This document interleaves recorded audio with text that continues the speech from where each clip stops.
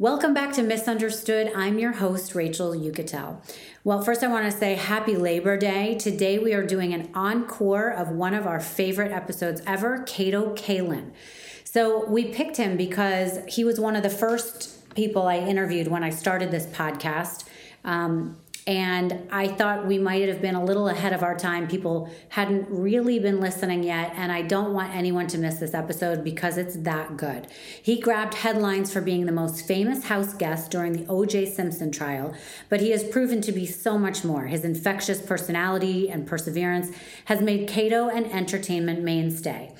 He opens up about his part in the infamous trial that changed the face of television and tells us how it has impacted his life to this day. He shares stories of his early days in LA, being a struggling actor, and his loving family who supported him through all of the scandal. It's such a great listen. I'm hoping that you take this time to catch up on older episodes if you've heard this one already. And if not, I think you're really going to enjoy this. Think about where you were during the O.J. Simpson trial and imagine what it would be like to be sort of a no-name actor that's just thrust in the spotlight, like our next guest, Kaelin.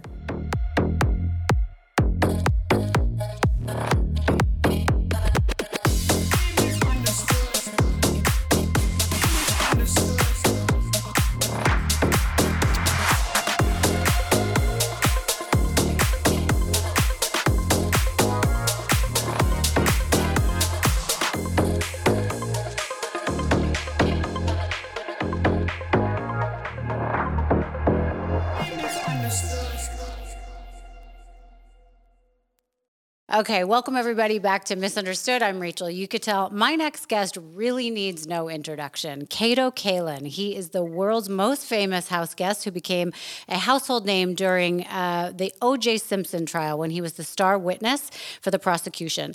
Today, we are here to talk about that with him, but more importantly, to talk about the person behind the headlines. So, Kato, thank you so much for joining me. I'm so happy you're here.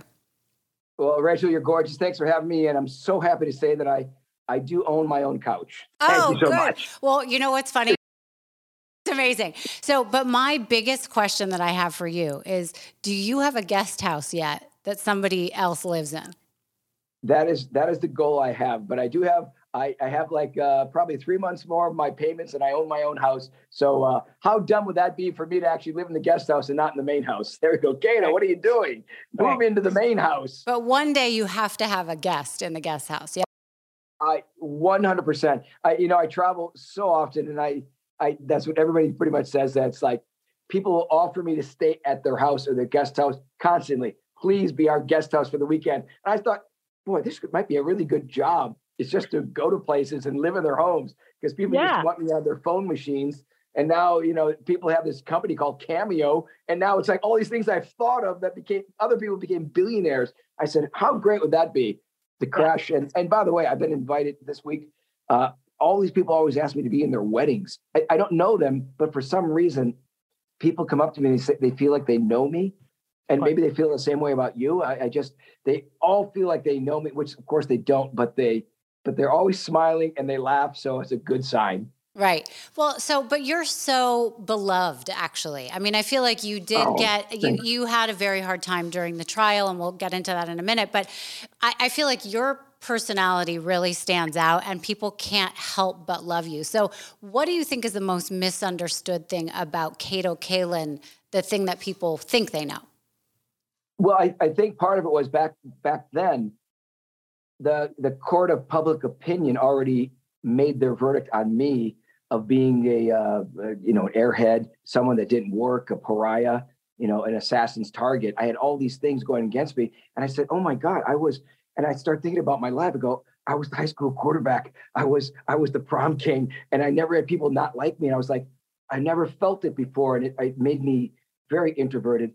And it never, ever stopped working, always hustling. So I think when the media portrays you as a lie, that really affects you. But I think it affected my late mom more than it affected me and my family because they knew who I was. And it was this guy from Wisconsin that came out from my dream to go to California to get in acting. And so I've always stuck true to those goals. Even today, I hustle with so many shows and I sold a show and all my dreams are coming true. It took forever. But I think you've got to understand that sometimes people just don't want to like you, or they just want to, especially in LA, they just don't want people to achieve or especially achieve greatness. And I just want to achieve partial greatness. And that's the hardest part, Rachel, is that people make judgments and they shouldn't. Right. Well, they make judgments based on the narrative that you're given by the media or by the circumstance, and that doesn't actually have anything to do with who you are and where you come from. So I actually want to get into that a little bit with you. Tell people where you came from. You said you're from Wisconsin. What did you want to do when you grew up? Like, how did you get to LA? Well, I was pretty decent in sports, and I played baseball, and I got a partial scholarship to Wisconsin Eau Claire that played baseball. And I was pretty decent. So I said, you know what? I want to move to California and go to this school called Cal State Fullerton. And that was the #1 baseball school. So my buddy and I drove out, left my family, and I just said, I'm going to California. And they said, you'll be back in 3 months. Anyways, I get to Cal State Fullerton, and I went out for the team, and these guys were gigantic. And Rachel, I didn't get whiskers till I was 38 years old. So I wasn't developed yet, but I was really wiry. So I could throw pretty quick. But I said, I can't make this team. I'm not going to make it. So I started getting into plays and hosting events. And I said, back at Wisconsin, Eau Claire, I had my own TV show called Kato and Friends. I said, you know what? I could do this. I could probably get a show. And my very first audition ever when I moved to LA was a Coke commercial, and I got it. And I said, this is kind of easy. Unfortunately, when I did the commercial, I shot it, got my SAG card, but they cut me out of the commercial. And then I got another one and another one. 3 consecutive commercials I got, which back then would have been like $300,000. I got cut out of all 3. And I said, this is a tough business, but I stuck with it. So then I said, you know what? I'm just going to pursue this goal when I start getting bit parts. And I've said this on other podcasts and other shows. The week before the murders happened, I went to an academy for acting, but the week before the murders happened, I tested for a film. And my friend produced a film. He gave me the script 3 months in advance. And this is a buddy of mine. He worked for New Line Cinema. So I had a life before. I did auditions all the time. I went to film premieres, but no one knew Kato yet. But I did everything, did red carpets. So I tested for a film called Dumb and Dumber. And it was my buddy, Aaron Meyerson, who produced the film. And I was reading for the Jeff Daniels role. My hair was long. If you remember, Jeff Daniels is, what's his name? Lloyd. It was Harry and Lloyd. So, anyways, Rick Montgomery casted it, and I read for other parts. And I said, oh my God, I'm getting really close to my goal. I'm getting really good castings. And the murder happened. My whole life was shut down. I sort of became a caricature after I, testified. So, but before you became famous for being Kato Kaelin, you were a struggling actor then. So, but was this based on something you really wanted to do? You're like, I really want to be an actor, or you just had this personality, which you still have now, which is so great, and people really liked you, and you're great looking. I mean, I Googled you. Are you 64 years old? I am. You look like you're 40. I mean, you look amazing. How do you do that? That's a whole nother podcast on anti-aging, but still. But yeah, and I don't have the money. Obviously, I can't go. Nothing. I've never done any of that. Basically, even back in the day of in the 1989 and 90. And by the way, when I was doing that, I was also hosting car shows. So I've always been a host and making, and that was a Screen Actors Guild job because I got it through my old agent, Sheila Manning. And I started doing all these things, but I always juiced. I've never not had a juice machine. And it's amazing. I did everything before it became trends. I used to eat rice cakes. They used to be 25 cents. That's the truth. And I said, oh, these are pretty good with salt and the sesame seeds. But I ate all these things. And I maybe it's fortunate if I drink anything. I'm not a big drinker because when I get a drink or two in me, I get an incredible migraine. So I never really had that in my body. And it just was always fun. Everybody goes, get drunk. You're drunk, aren't you? I go, no, it's just the way I am. So it's funny that I never did all the things when I went to college that everybody was doing. And the hindsight, I'm glad I didn't. But I appreciate you saying that. And Well, Yeah, you had I such feel great. boyish looks, and you still do, is the point. So, okay. Oh, But God. you didn't necessarily want to be this big actor, or you found that when you got to LA that you could be in acting parts and it could be really fun. I mean, did you fall in love with it there? Oh yeah, completely. I mean, I like I said, I got my first audition. I was like, well, it's kind of easy. But then again, I did all kinds of side jobs, from a limo driver to waiter to bartender to singing telegrams. I think people don't understand. It's a struggle, but I never really complained, because the whole time I was doing it, I was having fun, Right. And I knew it was. I just knew from the friends that I have still in my life. I knew something wonderful. I didn't know what it was going to be, and this is the God's honest truth. Do you know, like I'm not getting religious, but I think there's like a blueprint in everybody's life, and God said you're going to be famous, but it's going to be backwards. So I became famous, and I understand it for the wrong reasons, for a terrible thing, with two beautiful young people losing their lives, and I, you know, I everything went backwards. I became famous for something horrendous that I'm aware of. And I said, no matter what, I'm going to always bring light to anything I do. And I feel like I always have brought it light. I've always paid it forward, just because my late parents I never saw my mom and dad when they fought. I never saw them not kiss. So I never saw like fighting in my life growing up in Wisconsin. I always saw love. And I know it sounds really corny, but it's so true. And it's like, I was always raised around love. Oh, that's so great. So, how did you meet Nicole Brown Simpson?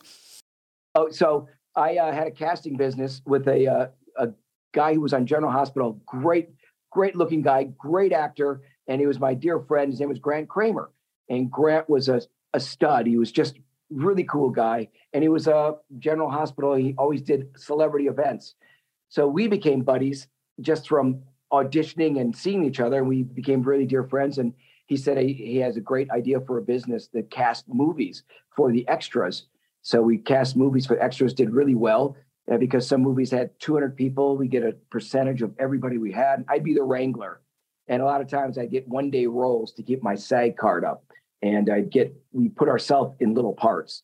And it was a great business. So we did well enough that we went to Aspen. He goes, everybody goes to Aspen for the New Year's. I said, oh, great. We drove to Aspen. He saw Nicole. They knew each other from a skiing event, a celebrity ski event. And they started, seeing each other. She was divorced, and I was the third wheel. So anytime we did something, it was all three of us. And then at that time, I met an actress named Catherine Oxenberg, and then she and I hit it off at that time. And then we became a group for those 5 or 6 days we were there for the New Year's. And then when we went back to LA, everybody stayed in touch. So, and then how did you become a house guest to Nicole? Okay.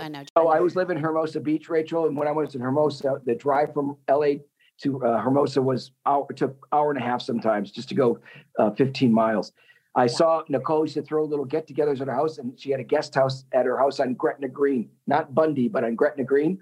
Mm-hmm. I went to, said, who's living in this house, in this back house? And she says, nobody. And I already knew I was making her laugh. We became friends, and her kids loved me. And she said, you can have it, rent it. So I rented it. And that was it. Then later she began dating OJ again. And then we all became friends. Got it. And so what was your experience with OJ? When I was living at Gretna Green, it was, my tax bracket basically was donuts, and theirs was, Danish. I didn't hang out. I didn't really do anything. So I was never the babysitter. But if they said, Kato, would you watch the kids if we go out? I said, if I was available, I would love to. And so my relationship with them was fine. I never saw, Rachel, that. I saw the mean side kind of once, maybe twice of him. But obviously there was a history. I didn't meet till 93. And I know there was domestic abuse in 89, I believe. So I didn't know them at that time. And did she tell you about that at all in conversations when you guys became friends? Did she warn you about that at all? She didn't say it until OJ did something terrible. And then she would say that he's a mean guy. And he has this side that he's very manipulative. And I saw it later on. And then there was a 911 call where I wasn't there, but I knew at that moment that this is a bad dude and they shouldn't be together. Because I'll tell you, when there were little arguments, Rachel, I went back to what my parents would do, just give them the hug and the kiss. I would say, why don't you guys got the most incredible life. You got beautiful kids. You're wealthy, beautiful homes. What is the problem? But in hindsight, I think the problem was that OJ wanted his cake and wanted another cake and another piece and a piece. And I think, my opinion, I think that's what the thing was. And I think at one point, Nicole, she didn't say this to me, but I could feel it, was it's me or nobody else. You can't have your choice. Right. Step into a world of nonstop action on DraftKings Casino. Play the classics like blackjack, roulette, and slots. Plus, enjoy exclusive games you can't find anywhere else. Right now, new customers can get a deposit match up to $100 in casino credits when you deposit $5 or more. All you have to do is sign up, select the offer, make your deposit, and start playing from a full suite of games. Your way is the only way to play on DraftKings Casino. Play online on your time, in your space, and within your means. It's safe, secure, and reliable, so you can deposit and withdraw your cash whenever you're ready. Download the DraftKings Casino app now, sign up with promo code UNDERSTOOD, and new customers get a deposit match on up to $100 in casino credits when you deposit $5 or more. Only on DraftKings Casino with promo code UNDERSTOOD. Gambling problem? Call 1-800-GAMBLER, Michigan, New Jersey, Pennsylvania, West Virginia. Please play responsibly. In partnership with Hollywood Casino at Charlestown Races in West Virginia. All games regulated by the West Virginia Lottery. In Connecticut, help is available for problem gambling. Call 888-789-7777 or visit ccpg.org. 21 plus. Physically present in Connecticut, Michigan, New Jersey, Pennsylvania, West Virginia only. Void in Ontario. One per opted-in new customer. Minimum $5 deposit. Max match $100 in casino credits, which require one-time playthrough within 7 days. See terms at casino.draftkings.com/playerschoice. Restrictions apply. Have you ever noticed that your hair just isn't looking as healthy as it used to? Maybe you're starting to see more of your scalp and are self-conscious about thinning patches. Well, with Nutrafol, you don't have to accept it anymore. You can do something about it, and now. Nutrafol is the #1 dermatologist recommended hair growth supplement clinically shown to improve hair growth, visible thickness, and strength. Nutrafol supports healthy hair growth from within by targeting root causes of thinning, whether it be stress, hormones, environment, nutrition, lifestyle, whatever is stressful to you. Their physician-formulated hair growth supplements use science-backed ingredients, and their drug-free technology provides consistent, reliable results. Are you ready to get started on the road to healthier hair? All you have to do is go to Nutrafol.com and take their hair health wellness quiz. Identify causes of your thinning hair, and Nutrafol will give you a personalized plan for better hair health. I love Nutrafol because I have been wearing hair extensions for at least 10 years. I have very thinning hair, it's short, it doesn't grow anymore. And since I've been taking Nutrafol, I feel more confident in my own hair. So take the first step to visibly thicker, healthier hair. For a limited time, Nutrafol is offering our listeners $10 off your first month subscription and free shipping when you go to Nutrafol.com and enter code UNDERSTOOD. Find out why 4,000 healthcare professionals recommend Nutrafol for healthier hair. Nutrafol.com, spelled Nutrafol.com, promo code UNDERSTOOD. That's Nutrafol.com, promo code UNDERSTOOD. But so you didn't have any experience with him personally where he was awful to you, or, I mean, what were your thoughts of him going into kind of the end of days with him? How did you became his house guest, yeah? Oh, yeah. So living with Nicole for 7 months, she then left her house and she got a place on Bundy and asked me to move in, but it wasn't a guest house. And I didn't feel right of moving into the house. And she and I were never romantic, definitely great friends.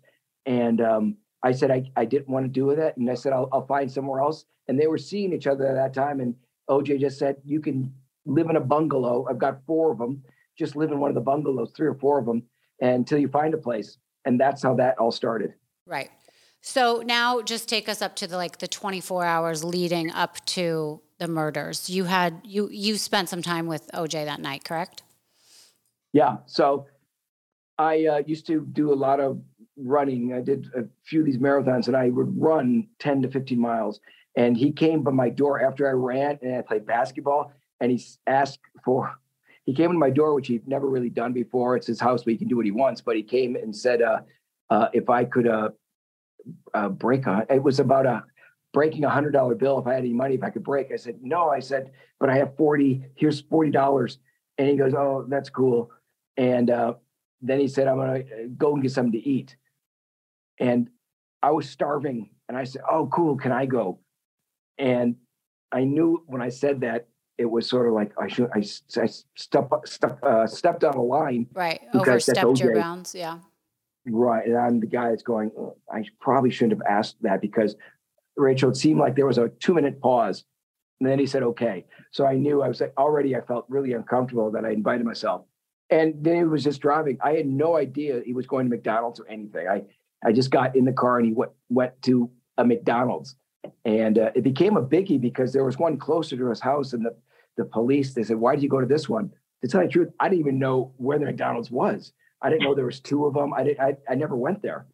So we go to McDonald's and I got chicken and he got, I think, a Big Mac and a quarter pounder, but I just remember that he ate it in one bite or so completely. And I just waited because I thought we were going to eat in his kitchen. And next thing you know, I got out of the car, walked to his door by his house to eat in the kitchen. And he was standing at his door of the car. He never even came back. So I was about 20 feet away. And then I was like, oh, he doesn't want me to hang out anymore. And I just went to my room. So that was the time. That's the right. And that was before the murders took place, yes. Apparently, allegedly. Okay. And then you saw him after getting into his car going to the airport, correct? When he left town? Yeah. So I kept thinking I was hearing a noise, a ringing, and it was coming. My house is separate, but there's an intercom that I think the limo driver was there, kept ringing and ringing. I didn't know what that was. So I went out and I said, and in the meantime, I'm on the phone with a girl saying, come on over. And she's saying, come to my place. And we're deciding who's going to come over to whose place. She was my friend. And I said, do we have an earthquake? Because the picture of my wall moved. I had no windows. It was just a wall, and a picture like the one behind just moved. I said, I think we had an earthquake. And she said, no. And then I hung up. I was going to call her back, and I went outside, and it was Alan Park, the limo driver. And I asked him if we had an earthquake. I let him in, and I saw luggage out there for OJ. So I imagine that he was just put his stuff out there waiting to go to Chicago. And but there was one bag that was 25 feet away at the foot of a car by the trunk. And when OJ came out, I started loading the car with the limo driver, and I ran to get I said, I'll get that one. He says, no, don't get it. Don't touch it. And that's the bag that's never been found. Yeah. To this day, it's the infamous bag that has never been found. Yeah. So, and in your opinion, do you think that there was evidence in that bag? In my opinion, yes, because everything's sort of hindsight. You don't think a murder took place in hindsight. And then I go, why wouldn't he want me to touch that bag? Where is he? Whatever happened to that bag? So, yeah, I mean, I have dreams about certain scenarios that always play out in my mind, constantly play out of how things could have been different, sort of like sliding doors. What if I didn't go to McDonald's? What if just all these things on timelines? Right. And it really plays heavy on my mind. Right. So what was his demeanor like when you saw him getting into the limo and you spent that little bit of time with him? Was he fine? Yeah, it seemed like sort of rushed, very silent, not quiet, no mood. It was just sort of like, conversational. There was nothing. You couldn't read if he just committed a double homicide. You would never pick that up. Right. I don't know what his ride was like in the limo, but it was very short time because they left immediately after the car, bags were packed. Right. So then you spend your evening doing whatever you're doing. And when was it that you finally heard that there had been 2 murders? It had to be about 5 in the morning or so. And it was, I always preface this by saying that the night, Rachel, was really a foggy June gloom in LA. And I just had trouble. Everything just seemed, something was out of place. I can't explain it, but it just seemed out of place. And then there was a knocking at my door with 4 guys at my door. I didn't even ask who they were. I just opened my door and said, hey, it was 4 in the morning. And they said, hi, can we come in? And I let them in my guest house. I said, we're LAPD detectives. And they immediately asked me who I was and then what did I wear yesterday? And could we see your shoes? And the entire time that's going on, when I'm first groggy, it's sort of a dream state. And I just said, did OJ's plane crash? Because the only thing I could think of that something happened, that they're at this house because something happened with the plane crash. And I didn't even think about my shoes, the clothes. I said, yeah, here's everything. So it made no sense to me. Right. And you must have been startled because it's so early in the morning and they're waking you up out of a dead sleep. Oh, completely. So at what point did you finally learn that Nicole and Ron had been killed? Yeah. When OJ's other daughter from the first marriage, Arnell, she was in the other bungalow, and the police let us into the main house. And we were on a chair and a couch away, separated from each other. And then one of the detectives went in to make a phone call, and it was Tom Lang. And Tom Lang didn't want the press to tell the parents that their daughter's been killed. So I overheard it, Tom Lang on the phone, of saying that their daughter has been killed. And what were your thoughts? Like, what was going through your head? I was wondering, still sort of the dream state, unbelievable that happened. And I was just thinking, I was wondering how could it have happened? How did it happen? Who did it? And the police, obviously they don't give out anything. They don't, they've got their little system of how they're going to run a case, because anybody could have done it. And I was just, Arnell was crying, and it blew us both away. Like, you've got to be kidding me. And one of the things I remember is the police took me to the station, and when they led me out, the detectives said, "Oh, watch out for the blood." And I looked down, there were blood droplets on the floor. And I always thought, boy, I think detectives do certain things to see if someone knew there was blood or thing that, but I did see it, and I said, oh my God. And then I start going, why is there blood here? And then everybody found out later on about DNA. DNA, that was the case that brought what DNA was. Right. So immediately in your mind, did you think that OJ had something to do with it? Not immediately, because I thought he was in Chicago, and I didn't know timelines of anything. So I was thinking that someone's got to tell OJ. And then the police did their, of calling him in Chicago, and how he had cuts on his hand. And then the suspicions start going, something's not right. But I still wasn't convinced. I'm like, could he be telling the truth? Did he throw glass and cut his finger? And yeah, it was sort of weighing on both sides. Like, could this guy actually murder the mother at her house where their kids are there? Right. And you were friends with her. So was there some part of you that was now grieving and upset and wanting to go over to the house and see what had happened and speak to her kids? I know that they were a part of your life for a while. Yeah, no, I was at the police station, I think, for like 10 hours or so. I went back after that were released. I went back to where I lived, and I was so uncomfortable because everybody started visiting of taking sides.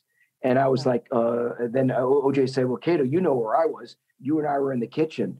And then I just was like, no, I wasn't. And I thought he was trying to make me lie, set up an alibi. And then I moved out sort of immediately. And then I started becoming a little suspicious of going, this isn't right. Why is he saying something that wasn't true? And he knows it wasn't true. Right. Okay. So you decided to move out of the bungalow that you were staying in? Moved out and moved in with some buddies of mine. And that was a few days later. Then the famous Bronco chase happened. And he was driving with Al Cowlings was the driver. Yeah. And what were your thoughts when you saw that? I mean, that was pretty crazy. I don't know how anyone could have missed that. My thought was that, they said that OJ's got a gun, he's going to kill himself. My opinion was at that time, I said, this guy loves to be adulated by people. This guy is no way will kill himself because he loves attention, and he will never damage himself. He knows how to play an audience. He knows how to get pity. And I think at that time we all saw people on the freeways, their signs. He knew how to play, the emotions of people. Right. Now, you have an opinion, I'm assuming, one way or the other, about whether or not he's guilty, correct? Yeah. I've stated that. My opinion, completely guilty. Yeah. I think I think most people think that now, and regardless of what I think, nothing will bring back two lives. And I think he's got his set fans that think he's innocent. He's got his own Twitter account with people that think he's the greatest, and those people are adamant. They're just going to stay that way. Yeah. I have no contact. I have no contact with anybody because, Rachel, at one point I just said, by the way, if I had contact with somebody, it'd be fine. I just haven't gone out I just want everybody's life to go on. I met with Kim Goldman. I didn't know Ron Goldman, but I met Fred Goldman, the father, and I met Kim, and I did a few events with Kim and a few TV shows, and she's wonderful. The family's wonderful, and to this, she'll never forget the pain that she goes through every day in the family. Right. Yeah. I mean, that kind of grieving is so awful, and somebody being in the wrong place at the wrong time is just unbelievable. And the same for the Brown family and the sisters. And I know Denise, they used to go out a lot, Denise with OJ, and I know that she's always said that OJ is the killer, and she's been adamant about it. And she knew him very well, much better than I did. So, and you're right about wrong place, wrong time. And I don't want to do a promotion or anything, but because of wrong place, wrong time, I wrote something called Wrong Place, Wrong Time and just sold it because I'm not the only one that's been thrust into something. There's many cases of people. I mean, true crime is the number one show everywhere. Everybody wants true crime, and crime is it's everywhere. So I became sort of a poster boy for that. And I talk with people that have gone through similar situations on a show, and it's cathartic, and it just is such a release. And so talk to me about what it was like to be in that trial. I mean, you were one of the star witnesses. You created the timeline for where OJ was. What was that like to go from being you in sort of the private life to all of a sudden being the biggest celebrity, so to speak, in the world? Everybody wanted a piece of you, good or bad. So tell me what that was like. Well, I didn't know it at the time. I just remember that I went in there as Kato Kaelin. And when I came out, everybody was screaming my name. And I just said, the media is so powerful. I mean, everybody screamed my name, and I was recognizable. And, from being invited to Clinton's dinner at the White House to all these things. And I thought to myself, I know people are going to hate me. I totally understand why they would hate me, but I never would hate someone for what they became because it's just not me. So I wanted people to know that I know I didn't ask for any of this. It just kind of happened, and people start inviting me and doing things. And I wanted to be an actor, and it helped me out. It gave me a radio show, but it didn't help me. I like I said, any audition I got, it was just, I could feel it. They just wanted to meet me. There was never anything serious, but I just, whatever, like I said, is a blueprint. And I just became this guy that became very famous, overnight. Right. And so many people from that trial became famous overnight. I mean, lawyers, I believe, got television shows. I remember Greta Van Susteren, and I remember, all these different people became famous for that trial, right? Well, not only that, they started, I think 4 different networks started because of that, from Court TV to MSNBC to, there's 2 others, but Beast of Burden of Proof, with Greta, and then with Roger Cossack. I mean, the list goes on. Dan Abrams, every court thing you see going on, from the Depp trial to the Alec Baldwin trial coming up to anything going on, all is because of the OJ trial. And I always said, crime obviously does pay because everybody got a network deal or started a network, and they're still running today. And it's a fascination. I think people love seeing anybody in court because they go, oh, my life's okay. I'm not going to understand. I think people relate to that, Rachel, because it makes them feel better about their life. Sure. Well, what do you think when you watch these other trials that you just mentioned, like the Johnny Depp trial or even Gwyneth Paltrow more recently? Like when you see that with the cameras in the courtroom, what are you thinking about the people on trial? I sort of get it. I know how they can work it. I know how you can work a jury now. The first time I was ever in a courtroom in my life was the trial.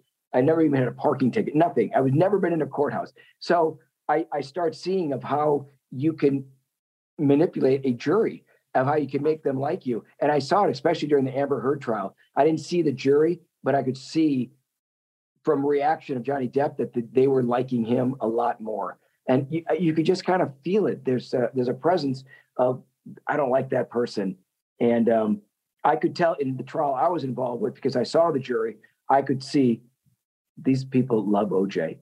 He's not going to get for the verdict. You already felt the verdict completely. You just saw they like this guy, and he would even wave. So that, and I think Depp's an actor, she's an actor. They're playing a part basically, right, because you are playing a part. You're going to try to make everybody love you. And Gwyneth Paltrow just played it cool when she said she's just suing for $1. It's sort of like a win-win for her, because they're saying she's not in it for the money. She just wants to clear her name. And, it's always a chance to go in with the jury of how they're going to like you or not. But I think when you have a good lawyer, they let you know how to play it. Right. I wanted to ask you what your thoughts were when they brought the glove into the trial. The glove? Yeah. I'll tell you what, I had my own lawyer, which they told me to hire a lawyer. And I didn't know why, because I was just this witness, but they said, get a lawyer. So I had the Bill Janago, and he's passed away, but he was so smart. And every lawyer says, never ask a question unless you know the answer. I think it's pretty basic law 101. I think when they brought up the gloves and they didn't have them try on gloves before, and they're not going to fit, and Johnny Cochran knew how to talk to the jury of, if the glove don't fit, you got to quit. He talked in a lingo that they would get, and that became a catchphrase. You just saw the domination of the dream team, of how good they were. And then how DNA was 1994 or 5, it was the first with DNA coming out. And back then, DNA to me meant dude needs apartment. I was nowhere to go. No, I'm kidding, Rachel. So when Barry Scheck, who I think was the genius of the trial, he just explained it to the jury when the prosecution couldn't explain it. And he just said, it was all tainted. And I think that sort of was what really swayed the jury of their conviction. Well, that's why I asked, because I thought that was such an incredible part. It was a turning point for the trial. But also, I mean, it also seemed like anyone could make that glove not fit. It's been sitting there for years. It's soaked in whatever, water, blood, whatever it is. And then you have this big guy's hand going in like this. I mean, I don't necessarily know that, he could have made it fit, or he could have made it not fit.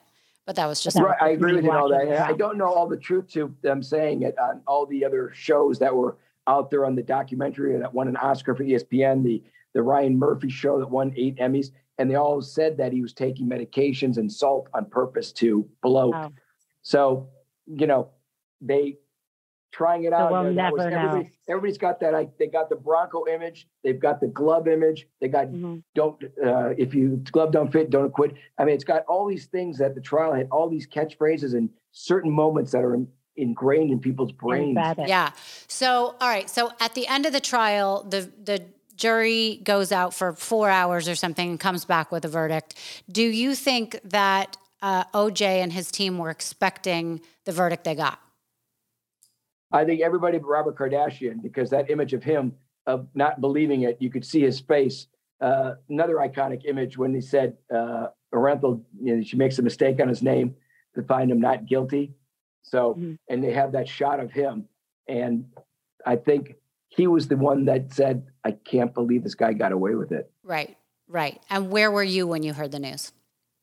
I was sitting next to a woman named Barbara Walters, and the iconic Barbara Walters. And I just whispered, I said, I think the jury made a huge mistake.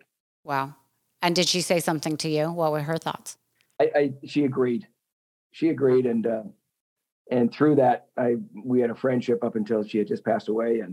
And along with Larry King and all these people that were all part of it. And now their legacy, goes on. But it's amazing. In hindsight, you kind of look at life. It's like, wow, I feel like it just was like yesterday. And, talking to you, it's like, it brings everything back, good or bad. It's like, I can't believe it's going to be on 30 years coming up. And it's like, are you kidding me? So it's sort of like, it's so fast. As you know, time goes by so fast. And if I could ask you a question, all that, I think you were maligned also. I mean, you're a wonderful person, obviously. And you dealt, everybody deals it in a certain way. I dealt because I had great family and friends. I don't know how you and media started picking on you when you went through scandals and how you handle things. Well, it's similar to what you're talking about, or what I've heard you talk about in the past too, is that, I went from being someone who maybe wasn't necessarily famous, but I was, a big deal in my own life, right? I thought that I was getting along just fine. And then to one day being thrust into the spotlight for something that I didn't want to be part of. And quite frankly, it was someone else's scandal that I really happened to be in the passenger seat of that car when it went over the cliff.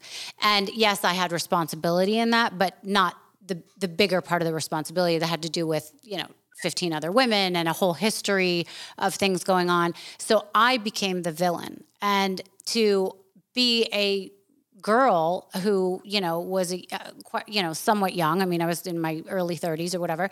And, to all of a sudden have the press narrate who you are and watch it, listen to it. You can't get away from it because it was the biggest story in the world, not just like in my hometown. It was in the world.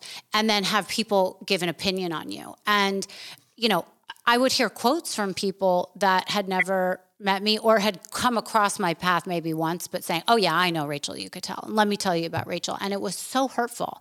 And people didn't think of me as a person. And at the end of the night, I had to go to sleep.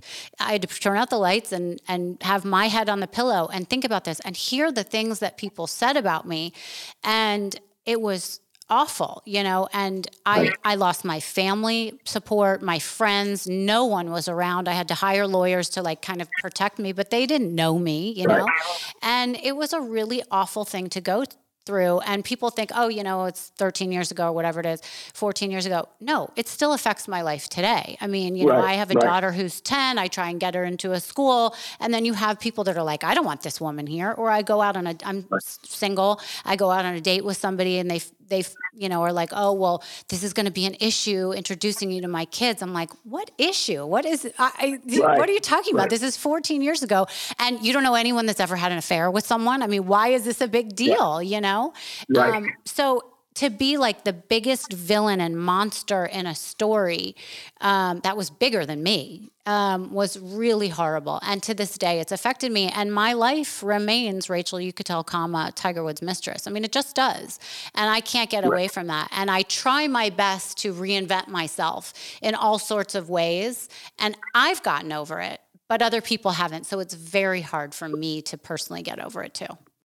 I agree. And I think you can relate to very much to how the court of public opinion works. And it doesn't end. It takes time. And when you know yourself, it's fine. I'm fine with it because I can joke about my life. If they want to make fun of me, what can you do? But isn't it amazing for both of us how many people want to be part of it? They'll go on and they'll say, oh, I got an OJ story, or, oh, I knew OJ. And then it'll probably for you a story. It's like, why do you want to be associated? Right. Exactly. I always blew it away. Everybody's got a story. So exactly. It's so interesting what you say. Everybody wants to be involved. So everybody has an opinion. Everybody has something to say where they think they're, an expert on the situation. And only I'm an expert on the situation I went through, just like you.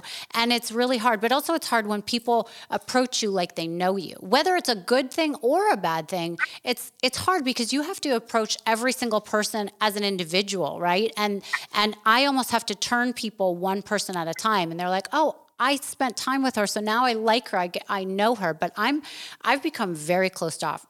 I'm more of a recluse than anything else because I don't trust people. I don't really like people because I've been treated really badly. And I love that you say now you can joke about it. I do the same thing. I can joke about it. I laugh about it. But inside when I hear what people are saying, it's not fun for me. I'm like, this guy's an idiot. This person's an idiot. They don't know what they're talking about. They don't know what it's like. And it's really hard to have those conversations with people that don't know what it's like when the media creates a narration of who you are and creates a caricature of who you are. And then the public feeds on that And it's like a back and forth, and you become you're a shell of yourself, so that's been really hard for me.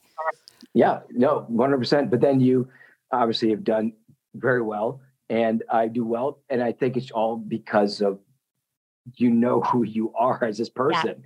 And it's like, okay, you know what?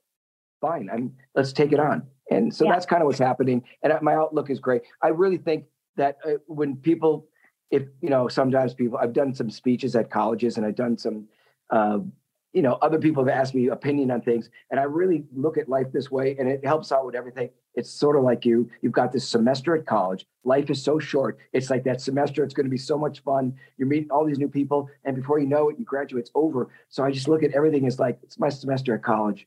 I'm just going to have fun. I mean, I'm going to get things done, but I'm going to do it because it's going to end. But it's interesting because people ask me if I have any regrets, or, if that time in my life I wish never happened. And I truly believe that you have to have gone through things like that to kind of get out of it. I mean, I'm proud of who I became. I'm proud of how strong I am. I don't need anyone to get me through situations, and people can say anything they want and it will not affect me. And I watch people crumble in the smallest of situations. I feel like I can handle anything. How did it affect you? I'm identical to you. I can handle anything. I can't handle anything. I've been through abuse. I've been to people that wanted to fight. I've been through people spitting, putting stuff in my hair. I've been through it all with a person that always loved people, and always give the benefit of the doubt to anybody. If someone says something bad about someone, I'm not the person that speaks bad about someone. I can take it on. And I just think that's kind of why I think success is happening at a very late age for me. And I continue. My goals are the same. When I moved here at 21, the goals are, hey, I got to be this person. And it's never ending. And I'm telling you, every day I'm happy. Have laugh, and obviously I have down days, but I really appreciate life. Right. So talk to me about your life now and what happened after. You're married now, yes? Just got married. Okay. Yeah, it's just great. It's a friend of mine threw the wedding at his house, and it's a guy from Milwaukee named David Zucker, who I grew up with, loving Airplane, Naked Gun movies with OJ was in them. And it's amazing too, because during my speech at David's house, we had a lot of people. I said, David, thanks for not inviting Norberg. And that was his character. So it's so funny because David has stories about OJ, obviously, also. And I have a very, very brilliant Milwaukee connection, Wisconsin. And we got married at his house, basically. And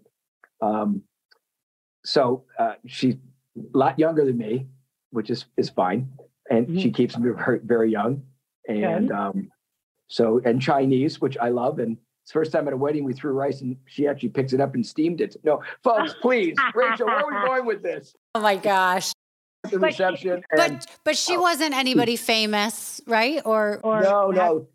She's from Beijing. But I got a real quick story. I was set up with her I was traveling in a show, and it was called Wizard World. It was the world's largest Comic-Con. I was the MC for 4 years, traveling the world and all the major stages of convention centers from Chicago, Philadelphia.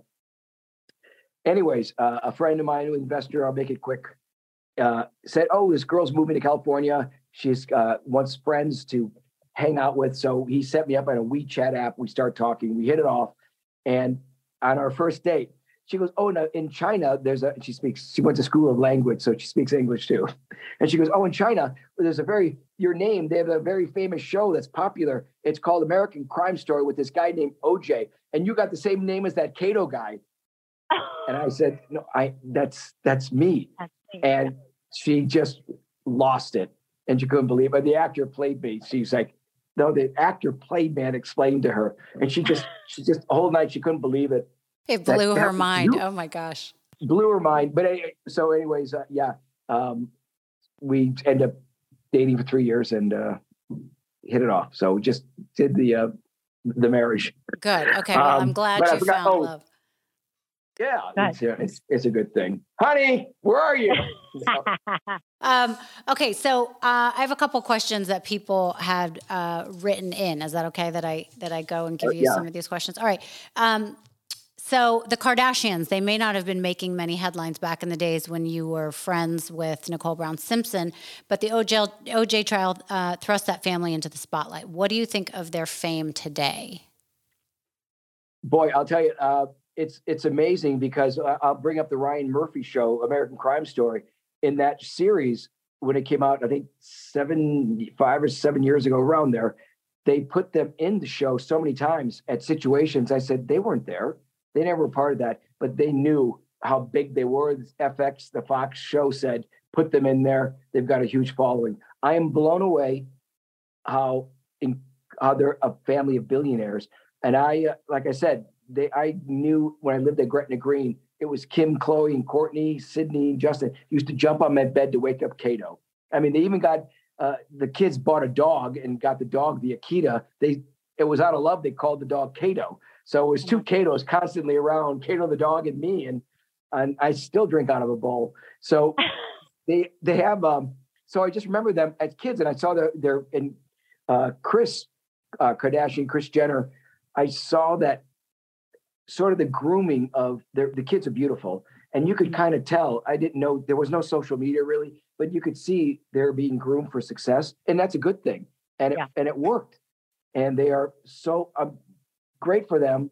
That's, they hit a nerve and they've got their keeping up with the Kardashians, and it's an empire. Do you watch the show? I'm blown away. I'm blown away of how big it actually became. Yeah. Yeah. Do you watch the show? No, I don't. I don't. Sometimes I travel, I MC a lot of comedy and I do these things, but I have a whole bit I do on the Kardashians and it's all in fun. You do. I just do the Kim, when she hauls ass, she makes 2 trips. Have you seen her butt? It's the PHAT fat. So, I mean, it's big. And yeah, they got a sense of humor. I'm sure she'd laugh. Okay. So you were just talking about comedy. The world of comedy took a huge hit in 2021 with the loss of Norm Macdonald. You and Norm were best friends at one point, but it seems like you guys had a falling out. Were you able to reconnect before he passed away? I saw him in a few comedy clubs. It's not that we didn't reconnect or anything. I was traveling. He's on a show. When you're busy, you're just busy. But I got Norm into basketball. We got him in a league, and when he was 6'4", I said, you should play basketball. He wasn't good at first. He got really good. So that was fun, and we used to go golfing and gambling together. But it wasn't really a falling out. It was a not seeing each other anymore, and life just grew in different ways. I had a girlfriend at the time. I did that stuff more with her. So that was it. People made a big thing. And I just saw someone put up on Instagram when he's on Who Wants to Be a Millionaire, and I'm his friend in the background. I crack up. So, well, what was that? And weren't you sitting next to Joy Behar or something? What was that? Yeah, that's when Joy was actually nice. So sitting there, Joe, it was the celebrity version, but I was there, his buddy to be, they have someone that sits in that seat that's always lit. He brought Kaelin for that. Did you have to answer any questions for him? No, just Regis did interview with me, and that's, I was throughout the whole thing because Norm was on all week. So it was on there. And then I did a few episodes of the Norm show. And that's it. I was kind of around comedy people too. Right. Okay. Okay. Another question is, when was the last time you spoke to or saw OJ? It's going to be almost 28 years ago. So I saw him in a bathroom during my deposition for the civil trial, where I was peeing, and he said, "How's it going?" And I said, "Oh, peeing, see ya." And that's after I did a deposition of telling truths about him that were not flattering at all. Right. Okay. So that must have been uncomfortable. Yeah.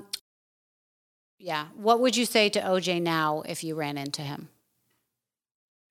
I think I would back away. I would not run into him. I think I'd walk out of a room.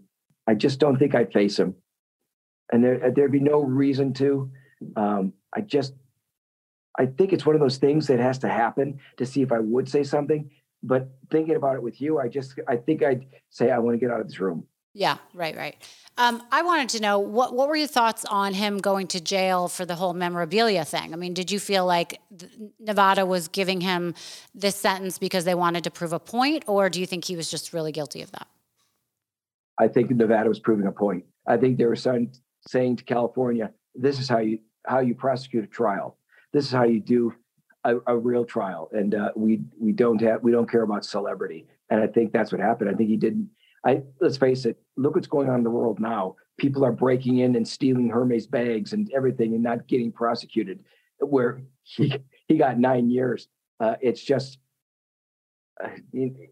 amazing now how people are breaking the law and nothing's happening. That's a whole other issue I'll get into, but it's sickening to me of what's going on in the world. Right, right. You grew up in the Midwest in Wisconsin.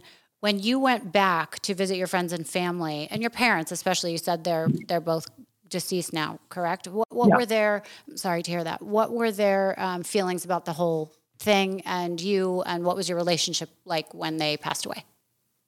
Well, my father had already passed away before the OJ trial. My mother was so devastated by all the tabloid shows that were saying terrible things about her son. And I would just have to call her when she's crying and say, "Don't watch this," which made her watch it even more. And when you hear your mom cry, when I'm very close to her, there's nothing like it. It's just like, I don't care if people pick on me. Don't pick on my mom or my family. My family very strong. But it was my mom who was so emotional for years, just emotional. Don't pick on my boy. So that was it. But, obviously I saw her very many times when I'd go back and forth, and great sense of humor. And I'd say, "Mom, it's okay. Don't worry about that." Did she get to see you happy after the fact? Oh my God. Oh, for sure. Yeah. She saw me. I'd go there back then, at least twice a year, and spend time and go to a little cottage up in northern Wisconsin. So it was all good. Okay, good. So now we're talking about how your life kind of happened backwards. Tell us where you are now, what kind of shows you just sold, what you're doing. First of all, I do a podcast that is once again cathartic for me. It's called 1 Degree of Scandalous. Rachel, you're going to do it? Yeah. It's such a good podcast, and it's such a good name, by the way. It's the best. Oh, yeah. Wait, let's talk about the podcast, because I'm obsessed with that podcast. I've listened to a bunch of episodes. First of all, your host, Tom Zenner, is amazing. I love him. You guys are a great couple or whatever. You guys are great co-hosts. It's definitely a bromance. Tom is so good, because I'm pretty much out there and I'm scattered and I'll throw in a joke. Tom is just so focused and laser sharp. And it's because he's from that business of being a news anchor. But man, it's like you said, we just have this chemistry. It just works. It just works. 1 Degree of Scandals. We're getting great guests. And no, we talk some OJ stuff, but we talk about all the other scandals that go on. We've had people from the Depp trial. We're going to get people from the Alec Baldwin trial. So, and we have fun with it, and everybody's loving the show. So because of, I wrote something with a partner named Mike Jaglin, who's also genius. And we had this idea of wrong place, wrong time. And we've been trying so hard to get in. We've had so many deals that happen and then fall through. But now we signed with a huge agency, and we just signed it and sold the show. And getting it out of the story. But the company that bought it, they only get shows on the air. And that's Wrong Place, Wrong Time, where other people are at the wrong place, wrong time. And I just shot a pilot for another show with the host by the name of John Gray. John Gray is the gentleman who was a pastor for Obama and Oprah Winfrey. He's got a huge media following, but get this, I'm the court interviewer. It's called Teen Court, where teens are suing their parents. It's genius. Oh. And it's done by a guy named Dan Frisch. He's been my friend for almost 30 years. And he worked with Tarantino. He produces shows with Eli Roth, who did Hostel. And he's got a new show on Amazon called Daisy Jones and the Six. It's a big hit. And so Dan, we've been trying to do Teen Court forever, and we finally did it. And one of the cases is the girl wants to get a Brazilian butt. Parents say no way. They fight. There could be embolisms. They don't know. The kids don't know. They're 16, so they want a real case where they're fighting. And then we have a case where it's the name, image, likeness. Someone's going to make $300,000 at age 15. because he's a great basketball player, but his mother says, I want the money. Anyways. And these are real cases? Real cases. It's good. It's so good. And I do the interviews and I put little jokes and I do the intros of what the case is going to be. Rachel, I'm not just saying this. It's brilliant. And are you there for the verdict and everything? The whole time, yeah. I'm there in the chambers. We find out what's going on. We talk to the jury. You can vote. They've got it tied into social media. And we'll see where that goes. But it got picked up by a big agency also. And people just like it. So we got that, the podcast. I travel. I'll do a Comic-Con as a host. I leave next week, and then I'll do another one in July. And just constantly work and do stuff. But something I'm also very proud of, can I tell you? Yes, of course. A buddy of mine named Charlie Nama played hockey, NHL, and we decided that, he came up with this concept that everybody goes to a hockey game for what? To see the hot players? A fight, hot players. Sorry, that's what I go to hockey games for. I don't care about the game. Hot players and fights. Yes. Oh, right. Fights. So we are going on our third pay-per-view where we go and we have sold it where it's 14 fights with hockey players, just the fights. After this, I'll send you in your link it's called Ice Wars. Anybody can see on Instagram what we do. And Barstool Sports, you probably heard, huge following. Pat McAfee show. It's their favorite show. They've never seen anything like it. It's the newest sport. And I do the interviews in the crowd, and I do some of the co-hosting with some of the fights with Chris Therian, who played 15 years with the Philadelphia Flyers, and he's the voice of the Flyers.